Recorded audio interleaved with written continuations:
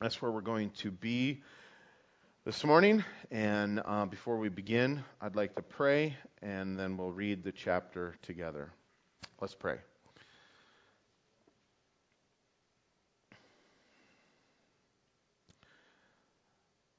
Lord, we do invite you to be here in the midst of this time where we study your word. God, I'm reminded of the passage of Scripture that tells us that the natural man cannot discern the spirit, spiritual things. And Lord, we know that your word is it's spirit. It's breathed out by you. And God, it is dynamic and has the power to reach into our lives where we're at today. The power to change our lives, to make us thoroughly equipped, God, for everything that you have. To instruct us in the way of righteousness, to rebuke and to correct. And so, Lord, we pray that by your Spirit, through your word, that you'd have your will with us this morning. Lord, I pray that you would give us understanding, knowledge, and wisdom of who you are. God, that we would grow in our relationship with you as a result of studying your word. And Father, we pray for our fellowship. Lord, we lift up the Sunday school teachers in the back this morning who are there with our children. We ask, God, that you would pour out special blessing upon them, that you would equip them, Lord, to teach our kids, so that our kids would grow to know and to love you, to serve you. God, that they be protected from the lies and the deceptions of the enemy that are poured out into this world today all around us. God, we live in such a dark place as we see the time grow near for your return. But God, you are the light, and you've put your Spirit inside of us, and you've called us, God, to shine as lights into this dark world. And Father, as we come together to be renewed and strengthened in you, I pray, God, that we would go from this place this morning full of courage, full of your power, God, that so that the world may see you and know you. Father, if there's anyone here this morning who's struggling, God, with who they are in you, struggling with the weights and burdens of this life, I pray, God, that they would find a renewal, a reset in you today. And God, that you would reach into their lives and let them know, God, that you're in love with them and that you're for them. And not even their own sin, our own sin, can separate us, God, from the love that you have for us because of your grace and your mercy, but that through confession and repentance, God, you're there, faithful and just to forgive. Lord, we love you, and we give you this time together. In Jesus' name we pray. Amen. All right, in Genesis chapter 38, continuing on, it tells us in verse 1, it says very clearly, it says, it came to pass at that time, and that should direct our attention back to what we had previously been reading and studying through to know exactly what at that time is referring to. And we'll look at that and we'll connect the dots as we begin to go through this. But it came to pass at that time that Judah, one of the 12 sons we know of Jacob, departed from his brothers and visited a certain Adulamite whose name was Hariah. And Judah saw there a daughter of the Canaanite whose name was Shua. And he married her, and he went into her. And she conceived and bore a son, and he called his name which is short for error. No, just kidding. So she conceived again and bore a son, and she called his name Onan. Some people say, oh no. And she conceived and yet again bore a son, and called his name Shelah. He was at Shezib when she bore him. So we know that from this a few things, and should underline not only where Jacob went to, but where he resided and what took place while he was there in these first verses. It says, then Judah took a wife for his firstborn, and her name was Tamar. But Judah's firstborn, was wicked in the sight of the Lord, and the Lord killed him. And Judah said to Onan, "Go into your brother's wife and marry her and raise up an heir to your brother." But Onan knew that the heir would not be his, and it came to pass when he went to his brother's wife that he admitted on the ground, lest he should give an heir to his brother. And the thing which he did displeased the Lord, therefore the Lord killed him also. Verse 11, then Judah said to Tamar, his daughter-in-law, "Remain a widow in your father's house till my son Shelah is grown." For he said, "Lest he also die like his brothers." And Tamar went and dwelt in her father's house. Now, in the process of time, the daughter of Shua, Judah's wife, died. And Judah was comforted and went up to his sheep shearers at Timnah, he and his friend Hira the Adullamite. And it was told to Tamar, saying, "Look, your father-in-law is going up to Timnah to shear his sheep." So she took off her widow's garment, covered herself with a veil, and wrapped herself, and sat in an open place which was on the way to Timnah. For she saw that Shelah was grown, and she was not given to him as a wife. When Judah saw her, he thought she was a harlot, because she had covered her face. Then he turned to her by the way and said, "Please let me come in to you," for he did not know that she was his daughter-in-law. So she said, "What will you give me that you may come into me?" And he said, "I will send you a goat, a young goat from the flock." So she said, "Will you give me a pledge till you send it?" Then he said, "What pledge shall I give you?" So she said, "Your signet and cord and your staff that is in your hand." Then he gave them to her and went into her, and she conceived by him. It's a crazy chapter, huh? So she rose and went away and laid aside her veil and put on the garments of her widowhood. And Judah sent the young goat by the hand of his friend, the Adullamite, to receive his pledge from the woman's hand, but he did not find her. Then he asked the men of that place, saying, "Where is the harlot who was openly by the roadside?" And they said, "There is no harlot in this place." So he returned to Judah and said, "I cannot find her." Also the men of the place said, "There was no harlot in this place." Then Judah said, "Let her take them for herself, lest we be shamed. For I sent this young goat, and you have not found her."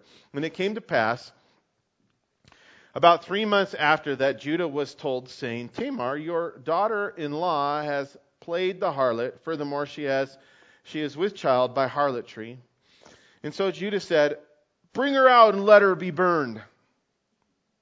When she was brought out, she sent to her father-in-law, saying, "By the man to whom these belong, I am with child." And she said, "Please determine whose these are, the signet and cord and staff." And so Judah acknowledged him and said, "She has been more righteous than I, because I did not give her to Shelah, my son." And he never knew her again. Now it came to pass at that time for giving birth that, behold, twins were in her womb. And so it was when she was giving birth that one pulled out his hand, and the midwife took the scarlet thread and bound it on the hand, saying, "This one came out first." Then it happened as he drew back his hand that his brother came out unexpectedly. And she said, "How did you break through? This breach be upon you." Therefore his name was called Perez.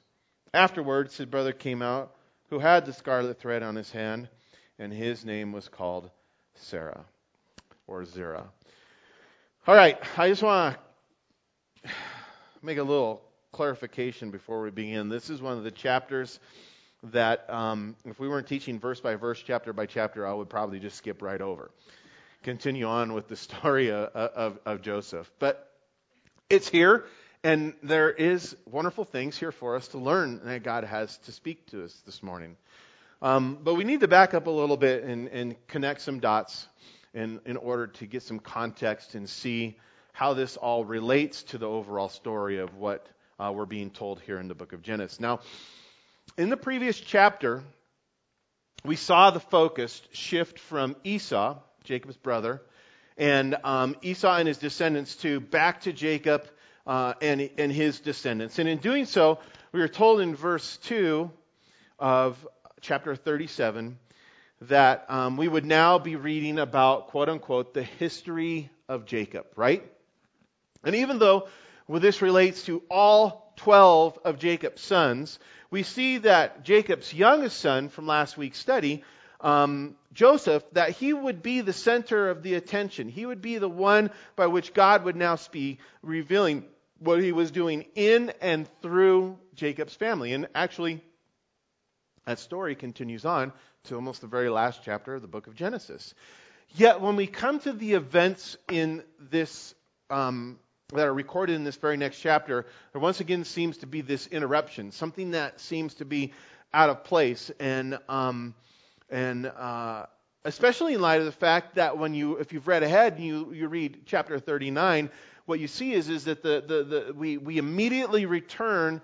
Or our attention is immediately brought back to the life of Joseph, the events that took place after he had been sold into slavery by his brothers, where we left off last week.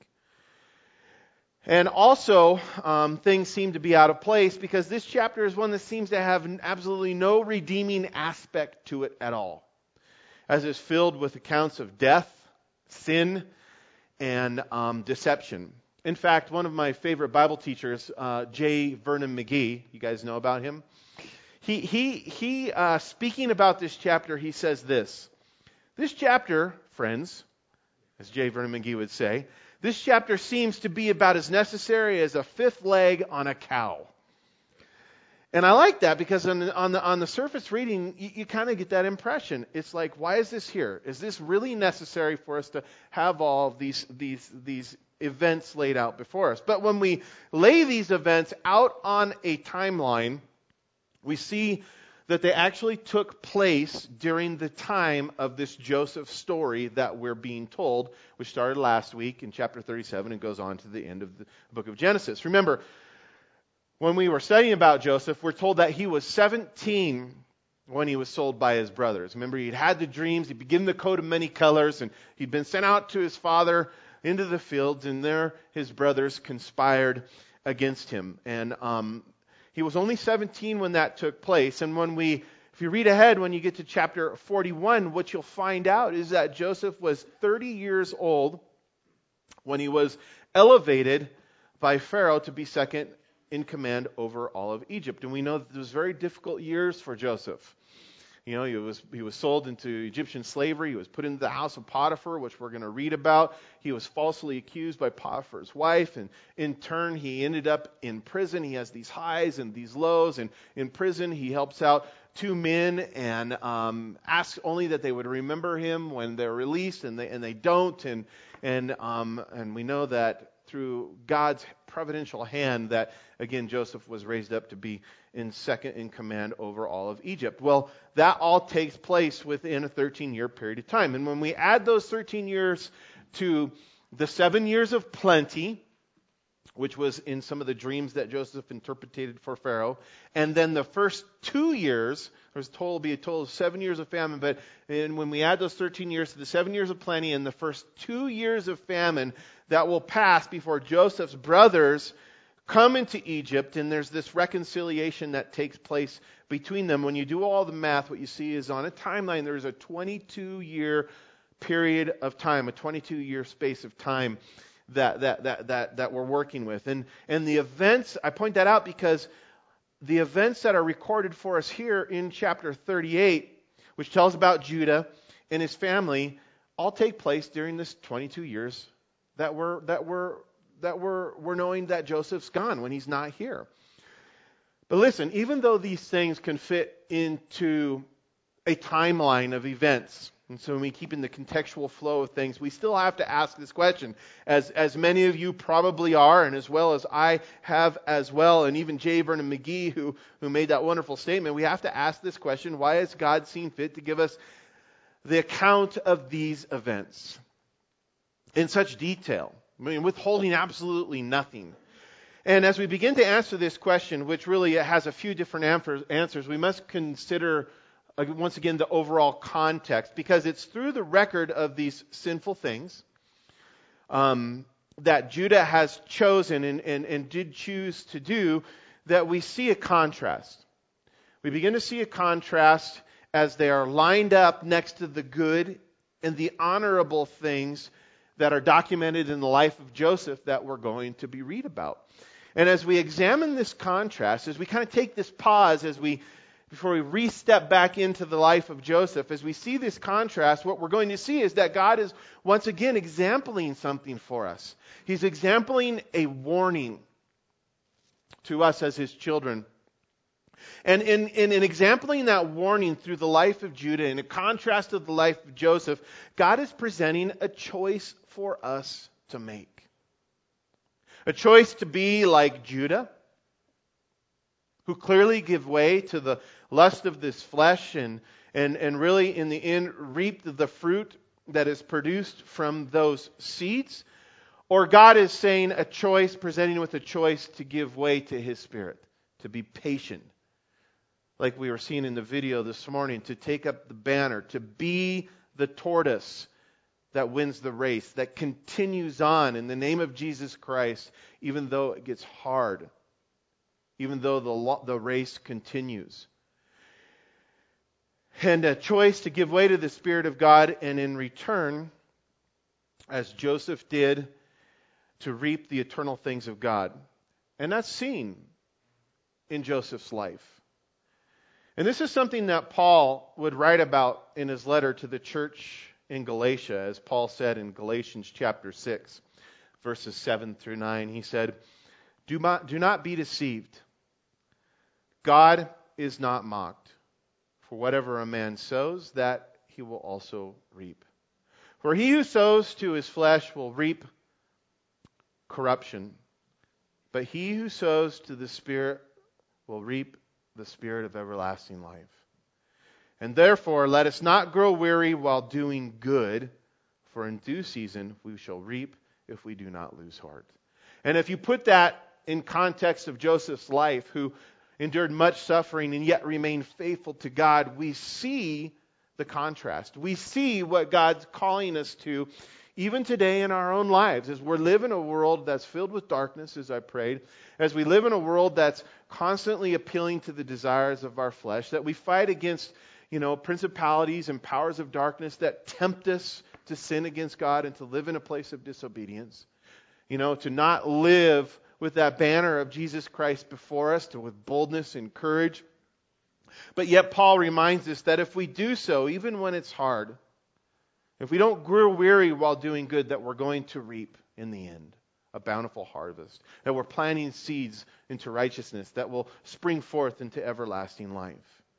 Now, before we make our way through this chapter, I want to point out the importance of this chapter that also lies in the fact that this chapter is the next in the ongoing documentation of the genealogy of the Messiah. And if you didn't have information that's given to us in the New Testament account and in Chronicles and even in the book of Ruth, you would never suspect that these people in this chapter would be people that would be recorded as those who would be in the genealogy of Jesus Christ. Certainly you would go, these people don't deserve that. Yet that's what we see. This is the ongoing documentation of the genealogy of the Messiah. And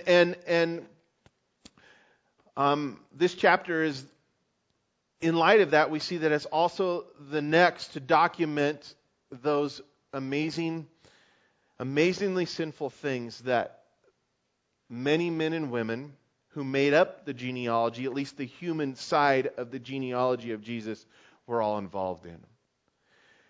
And I point that out because the fact that Jesus' earthly genealogy down through the tribe of Judah was full of men and women who failed, that it was full of men and women who gave in to sin just like we do, it gives us this incredible example, this awesome picture of God's amazing grace. Because it demonstrates for us how God uses the weak and foolish things of the world for His eternal plans, for His wonderful purposes. And he does so in spite of our failures. And I don't know about you, but that should give us encouragement this morning. Is even though we may not do things like Judah did here, we can at least look at that and go, man, if God can use a messed up family like that, he can certainly use us. Or maybe you go, man, my family's just as messed up as that, but yet there's still hope for us. So if you'll join in with me and look back to the first 5 verses of this chapter, I want to reread these and kind of set the stage for what we're going to go through. And it says, again, very significant, it says, it came to pass at that time that Judah departed from his brothers, and he visited a certain Adullamite whose name was Hira. And it says, and Judah saw there a daughter of a certain Canaanite whose name was Shua, and he married her, and he went into her, and we know that she conceived, and she had these 3 sons, and there was some issues with these 3 sons, but we're also told that during this period of time that Judah was dwelling in a place called Shezbiz. Now, Judah, if you think back to the last chapter and the account of what his brothers, what Joseph's brothers had done to him, we know that Judah had been an active participant in the plan to harm his brother Joseph, right? Not only an active participant in the plan to harm his brothers, we know that he was also an active participant in the deception, in the plan to deceive his father into believing that their younger brother had been devoured by a wild beast. In fact, if you look back to verse 26 of chapter 37, we see, and I think this is significant, we see that Judah is singled out by name.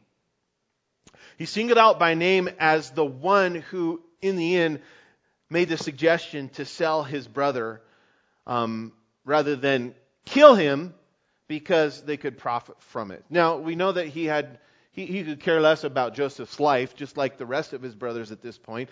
But he said, why should we kill him when we can make a little money off of him?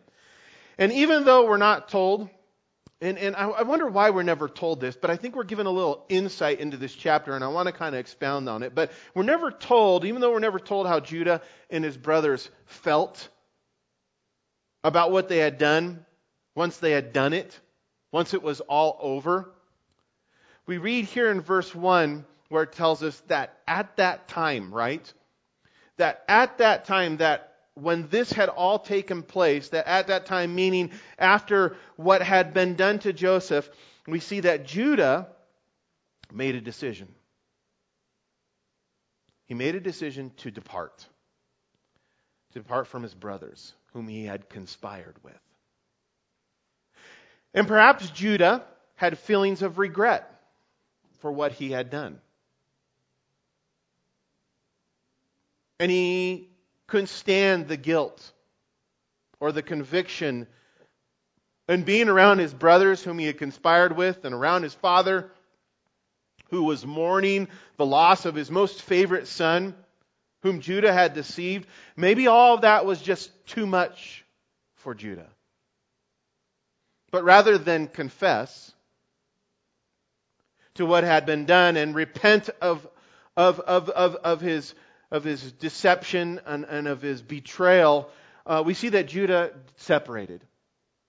He separated himself and he departed and he went to visit an Adullamite, a man by the name of Hira. The point is, hidden and unconfessed sin causes separation. And if you've ever been in that place in your own life where you've sinned and you've been embarrassed and the enemy's come and he's tricked you into the second place of deception, saying that confession and repentance is not a good thing, you know exactly what I'm talking about. The hidden sin causes separation. You don't want to be around those who are of the light. It causes separation. And even though it may seem like running away during those times will make things better for us, the fact of the matter is that running from our problems or trying to run away from the conviction of the Holy Spirit, the fact of the matter is it always makes things worse. It never makes things better. And such was the case for Judah. In light of this, we need to see that there's always a beginning, guys. There's always a beginning place, a starting place where we begin to plant the seeds that will spring up into corruption. And for Judah at this time, it clearly began with his decision to depart from his brothers rather than yielding to the conviction that he certainly must have been feeling and confess and repent to what he had done. Consequently, when Judah made the decision to leave his brothers and leave the land that God had told him to dwell in, we see that things did not get better for him. Rather, his life changed, and it changed for the worse. Now, even though we can see an outward reason for why Judah may have departed at that time from his brothers, we need to look a little deeper. Not only so we can see it at a heart level for ourselves, but also see the heart level or the heart motivation behind what was going on for Judah. And the reason for why he was drawn away from his family at this heart level. And the reason for why he was willing to go live in a land and dwell in the land that God had not called him to.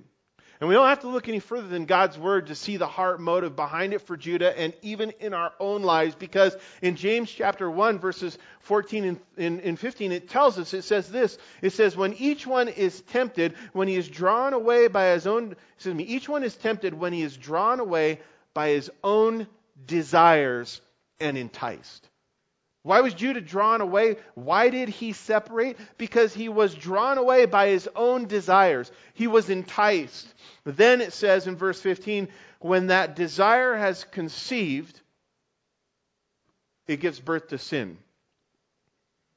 And you notice the pattern here? We see that evident in Judah's life. And it goes on, and sin, it says, when it is full grown, it brings forth death. And such was the case with Judah and his sons. And according to what we read here in James, and what we see through the rest of chapter 38, as we just read through, we see that it's apparent that Judah had left his brothers, that he had left the place that God had called him to dwell in, so that he may further give way to the desires of his flesh. This is what I'm pointing to. In other words, just as much as Judah was running away from something, he was also running to something. Do you see that? And often we think that we're just trying to escape the problem. We're just trying to hide from the sin. But there's a heart issue that goes on deeper. And the Bible tells us that not only are we running away and remaining in a place of disobedience, there's always another side to it. The other side of the coin that says you're not just running away from something, you're running to something. And the point is if we choose the alternative, if we choose to repent, if we choose to confess in those situations, in those times where we've stumbled and we've fallen into sin, we're turning to God and turning away from our sin. But when we're not, we're isolating, we're separating, turning away from God and turning further to the desires of our flesh. In light of this, it's clear that running away from hidden sin and the problems that we've gotten ourselves into as a result of sin is never an opportunity for a fresh start. Sometimes we think that, right? Sometimes it's a deception that we live in. And perhaps it's a deception that Judah even thought, I just need to get away. I need to get away from my father. I need to get away from my brothers. I need to get away from those memories and the things that I've done, and it'll give me this fresh start, this new life. And we think it's a fresh start to do what is good. But on the contrary, it's always an opportunity for us to sin all the more. And in turn, sow these seeds of our flesh. And this is evident in Judah by his decision then to see a Canaanite daughter and marry her. Someone who was not of the family of God. Remember, here in verse 1, it tells us that Judah had originally set out. Was he going to live there? No, he set out to visit. I'm going to go visit my friend, the Dolomite. He had set out to visit a friend. But when he, according to verse 2, when he saw a daughter of a certain Canaanite, he married her.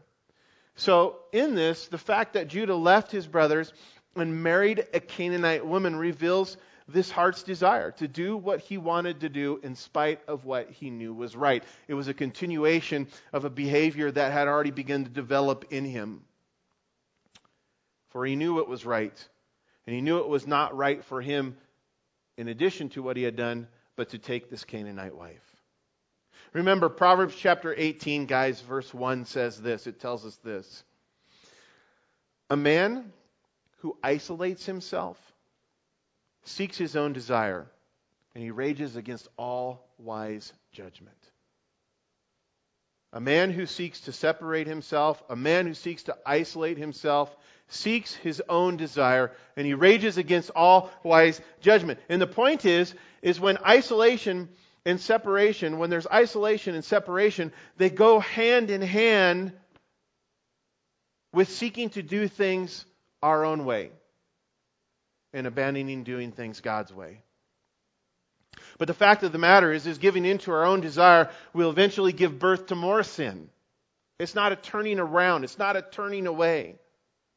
And ungodliness and sin and ungodliness, and such was the case for Judah. And as a result of separating from his family, and as a result of his union to Shua, this Canaanite woman, we see that we're told that he had 3 sons. Or Judah had 3 sons, Onan, and Shelah.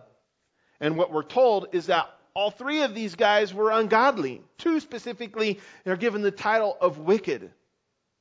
And in verse 6 it says, then Judah again, he took a wife for his firstborn, and this is where the story gets, I don't even know the right words, but her name was Tamar, but Judah's firstborn, was wicked in the sight of the Lord, and the Lord killed him. And Judah said to Onan, go into your brother's wife and marry her and raise up an heir to your brother. But Onan knew that an heir would not be his. And not only that, according to this custom, which we're going to talk about, not only would the heir not be his, but what this also meant is that half of his possessions would then go to this other son in the name of his brother. There was a lot to it. And so he knew that it would not be his, and it came to pass when he went into his brother's wife that he admitted on the ground lest he should give an heir to his brother.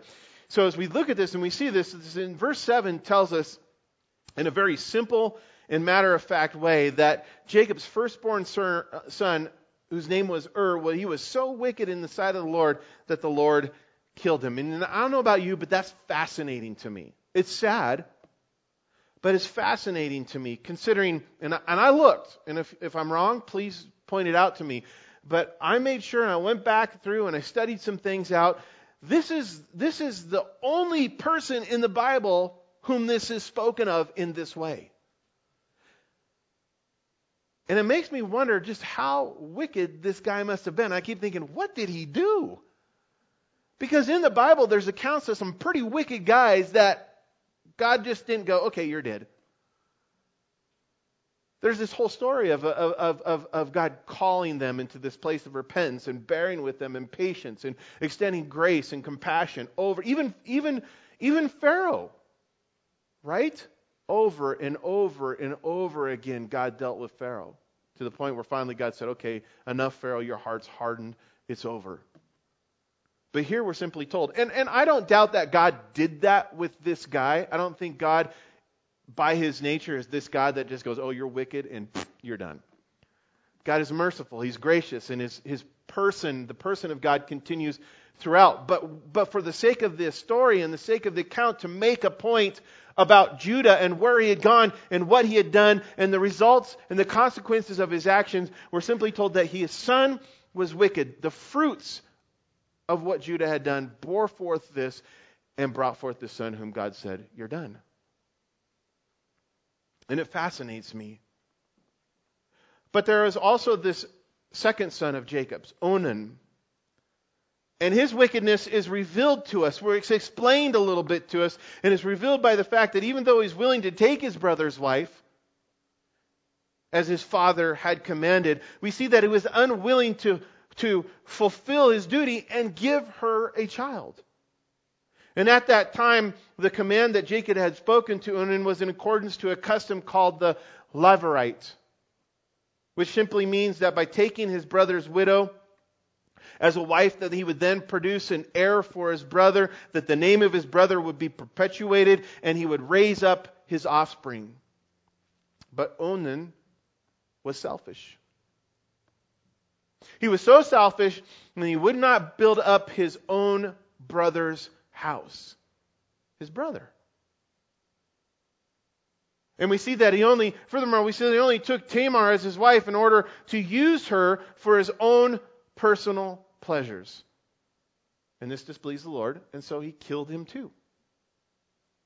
And then there was Jacob's third son, Shelah, who we're told was initially too young to carry on his brother's names. At this time, both of his brothers' names were in play, and he was too young to begin with to do what was expected of him in accordance to this Levirate custom. But when Shelah was grown, we're told that Tamar was not given to him as wife.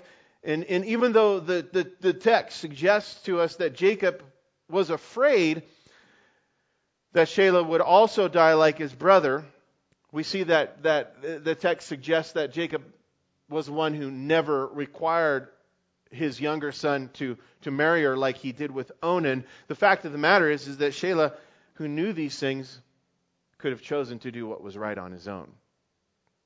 He could have chosen to not only honor his brother, but to honor Tamar by marrying her, but he did not. Now, this Levirate custom, which at this time was before the law that was given to Moses had been given by God, it would be something that God would eventually solidify and codify when he gave his law to Moses on Mount Sinai. And this practice of marrying a widow to her brother-in-law, which had its beginning here in the book of Genesis and became law, is detailed for us in Deuteronomy chapter 25, specifically in verses 5 through 10. It speaks about it, and it goes on to speak even more about this kinsman redeemer that we don't have really time to go into much detail about. But in that passage of Scripture, God said if the older brother who was married died without any children, then the younger brother or the next of kin, a kinsman redeemer, was to marry her and then produce children so that an heir might be raised up in the brother's name. And this law had been given by God. It was a good thing because it fulfilled two purposes. And the first was to preserve the name of the deceased and ensure that the land that was given as an inheritance by God and all the possessions that came along with it would remain in the family through the heir who had been born. It was a very significant thing. But more importantly, this law that was given in Deuteronomy, this law ensured the care and the provision ensured for the care and for the provision of the woman who had been widowed. It was a law of compassion. And the greatest example of this is found in the book of Ruth. It's a wonderful story there in which records this awesome story of sacrificial love between a man named Boaz who acted as a kinsman redeemer for this woman who was named Ruth. But guys, as we look at this account, we see that with Judah's unwillingness to do what was right by making sure there was an heir and neglecting, again, his responsibility to care and provide for Tamar, what he did is he put her in a very difficult, put her in a very desperate place.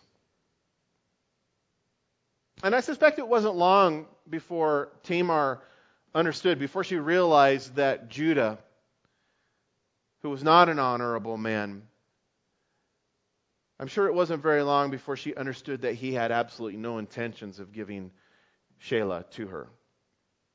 So we see and we read, we're told in the account that when this opportunity arose, Tamar, she sought to take care of the problem on her own. And she did this drastic thing of disguising herself as a harlot so that she may have a child with Judah. And in verse 12 we read on, it says, "Now in the process of time, Jacob's wife died, the daughter of Shua, Judah's wife, And Judah was comforted and went up to his sheep shearers at Timnah, and he and his friend Hira the Adullamite. And it was told to Tamar, saying, "Look, your father-in-law is going up to Timnah to shear his sheep." So she took off her widow's garments, covered herself with a veil, and wrapped herself and sat in an open place, which was on the way to Timnah. For she saw that Shelah was grown, and that she was not given to him as a wife. I want to read down a little bit further because I want to get back to this one section we want to talk about with the staff and the signet ring. So follow along with me again. It says in verse 15, it says, "When Judah saw her, he thought that she was a harlot because she had covered her face. And then he turned to her by the way and said, 'Please, let me come into you,' for he did not know that she was his daughter-in-law. And so she said, 'What will you give me that you may come into me?' And he said in verse 17, 'I will send you a young goat from the flock.'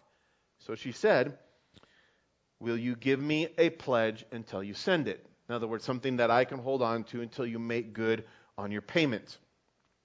And then he said, 'What shall I give you?' And she said this. And understand, this was no light thing that she was asking for. She said, I want your signet, your cord, and your staff that is in your hand." And then it simply says, and then he gave them to her. He went into her, and she conceived by him. And so we see that when this opportunity, perhaps it was the very first opportunity, we don't know. When this opportunity presented itself, we see that Tamar acted with deception. And in acting in deception, she lured her father-in-law Judah into this immoral union with a prostitute, or so he thought, right? Not that it would have made it any less wrong. It's just that he was deceived on one level. And it's interesting that Jacob, the deceiver, and now his descendants, this whole family is just riddled with this family sin of deception, right? That keeps coming in, that keeps coming in, that keeps coming in. And once again, we see this brought forth as well. But in entering into this union with Tamar, the harlot, the one who's pretending to be something she's not at this point, verse 18 tells us that Judah agreed to give Tamar his signet, which was a ring, his cord, which was a bracelet, and his staff as a pledge to assure that he would come back to her and pay her the agreed upon price of one young goat from his flock. But when Judah obviously tried to retrieve them from her through his friend Hira, she was nowhere to be found. She went back and she had put on her clothes in the morning and she was kind of hiding out. Now, it's important to point out that the signet ring had a seal on it. It was a very special thing, your signet ring. It had a seal on it that represented Judah's identity. And the bracelet, it was a sign, it was an identification of Judah's wealth. And his staff would have represented his position or the place of authority that he had. So all of these things, these three things, were very, very valuable, way more valuable than any young goat. And it would be these things that Tamar would later return to identify Judah as the father of her children. But considering the importance of these things, the value of these things, doesn't it seem odd to you that Judah would be so willing to give them up in exchange for a moment of pleasure? Yet, I think it causes us to ask ourselves, what is it that we have been so quick to exchange for the sin that we've given way to? Because the fact that Tamar playing the role of the prostitute, the fact that she would ask for these three things, and the fact that Judah would turn over these three things so willingly that he might fulfill the lust of his flesh, what it does for us, guys, is it reveals something. It reveals that hidden cost of sin. A cost that we never typically fully account for when we're carried away by the desires and lusts of our flesh. You see, sin always makes a promise. Sin always makes a promise that it cannot deliver. A promise to satisfy us. A promise to bring forth a fulfillment in the areas of our lives that we feel we are lacking. That if we just get this thing and put it in, that it's all going to be better. That's what sin promises. And for Judah, he sought the pleasures of his flesh, as we see here, in an attempt to be comforted in his time of grief. But the truth is, as you know this very well, and as we see this in Judah's life, is that sin never satisfies. Sin never fills us up. In fact, what sin does is it leaves us in a place of emptiness, a place of brokenness, as it takes everything that is important and precious to us. And like Jacob, sin will rob us of our identity, of our possessions, and even our position. And this is not God's will for any of our lives. It was not God's will for Jacob's life. It's not God's will for any of our lives. And this is why God, the Scriptures tell us that He has sent His Son, Jesus Christ, to save us from our sin, to give us a new life, and to satisfy every need that we have. In fact, Jesus is the only one who can satisfy us. And Jesus, with His own words, promised this in John chapter 6, verse 35, saying, I am the bread of life. He who comes to me shall never hunger, and he who believes in me shall never thirst. And this is possible because Jesus is the only one, guys. He's the only one who can ultimately bring us into a right relationship with God. Jacob was not in this right relationship. As a matter of fact, remember, he's running away from something and running to something that only took him further and further and further away from this right relationship with God.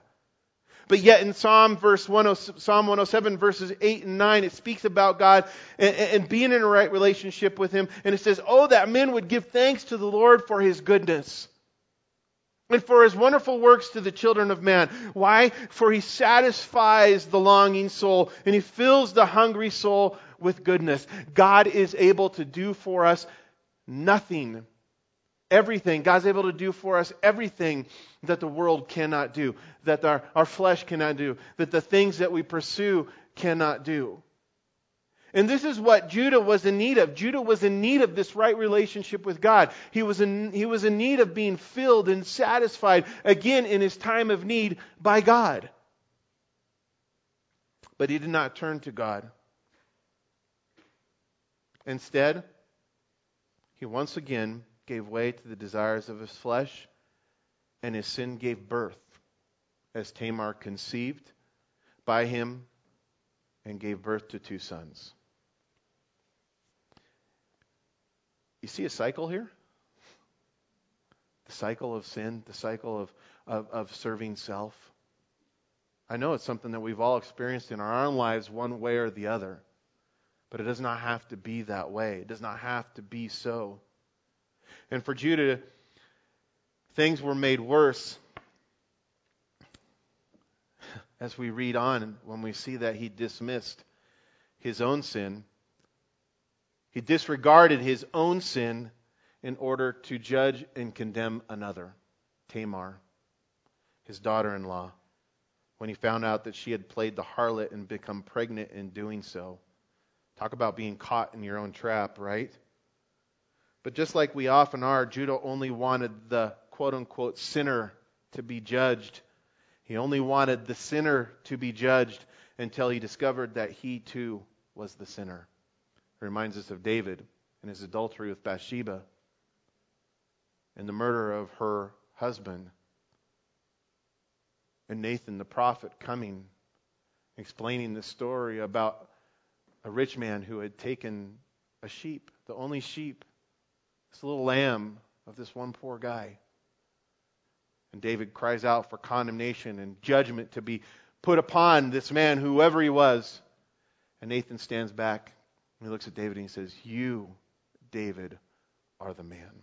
Referring to the sin that he committed with Bathsheba. And we see this same situation here with Judah. And in verse 24 it tells us, if you see there, and it says it came to pass that about 3 months after that, Judah was told, saying, hey, Tamar, your daughter-in-law has played the harlot. Furthermore, she is with child by harlotry. So Judah said, bring her out and let her be burned. And when she was brought out, she sent to her father-in-law, saying, "By the man to whom these belong."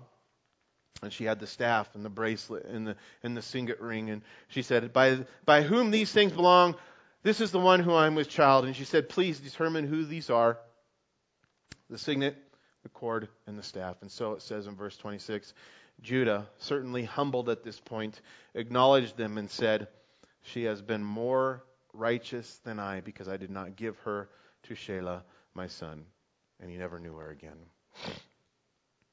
Now, this is not the end of the story, and there's a few verses that finish out this account, which talks about the birth of these two sons. And the final part of this story for us, guys, is here because it's the redemptive part. The final part of this story provides the significance of the whole account, and it illustrates for us the amazing grace of God. And I'm going to close out with this morning, and I'm going to invite Noah to come back up, and if you guys who are going to be leading us in prayer this morning would get prepared to do that, I'll call you up in just a minute. But this final part of the story provides not only the significance of the whole account, but like I said, it illustrates for us the amazing grace of God. In that, guys, God, by giving Tamar twins, Perez and Zerah, and through them, we see that the line of Judah continued because of Tamar. We see that this is a wonderful thing. That the providential hand of God was still at play and was greater than the sin of the sinner.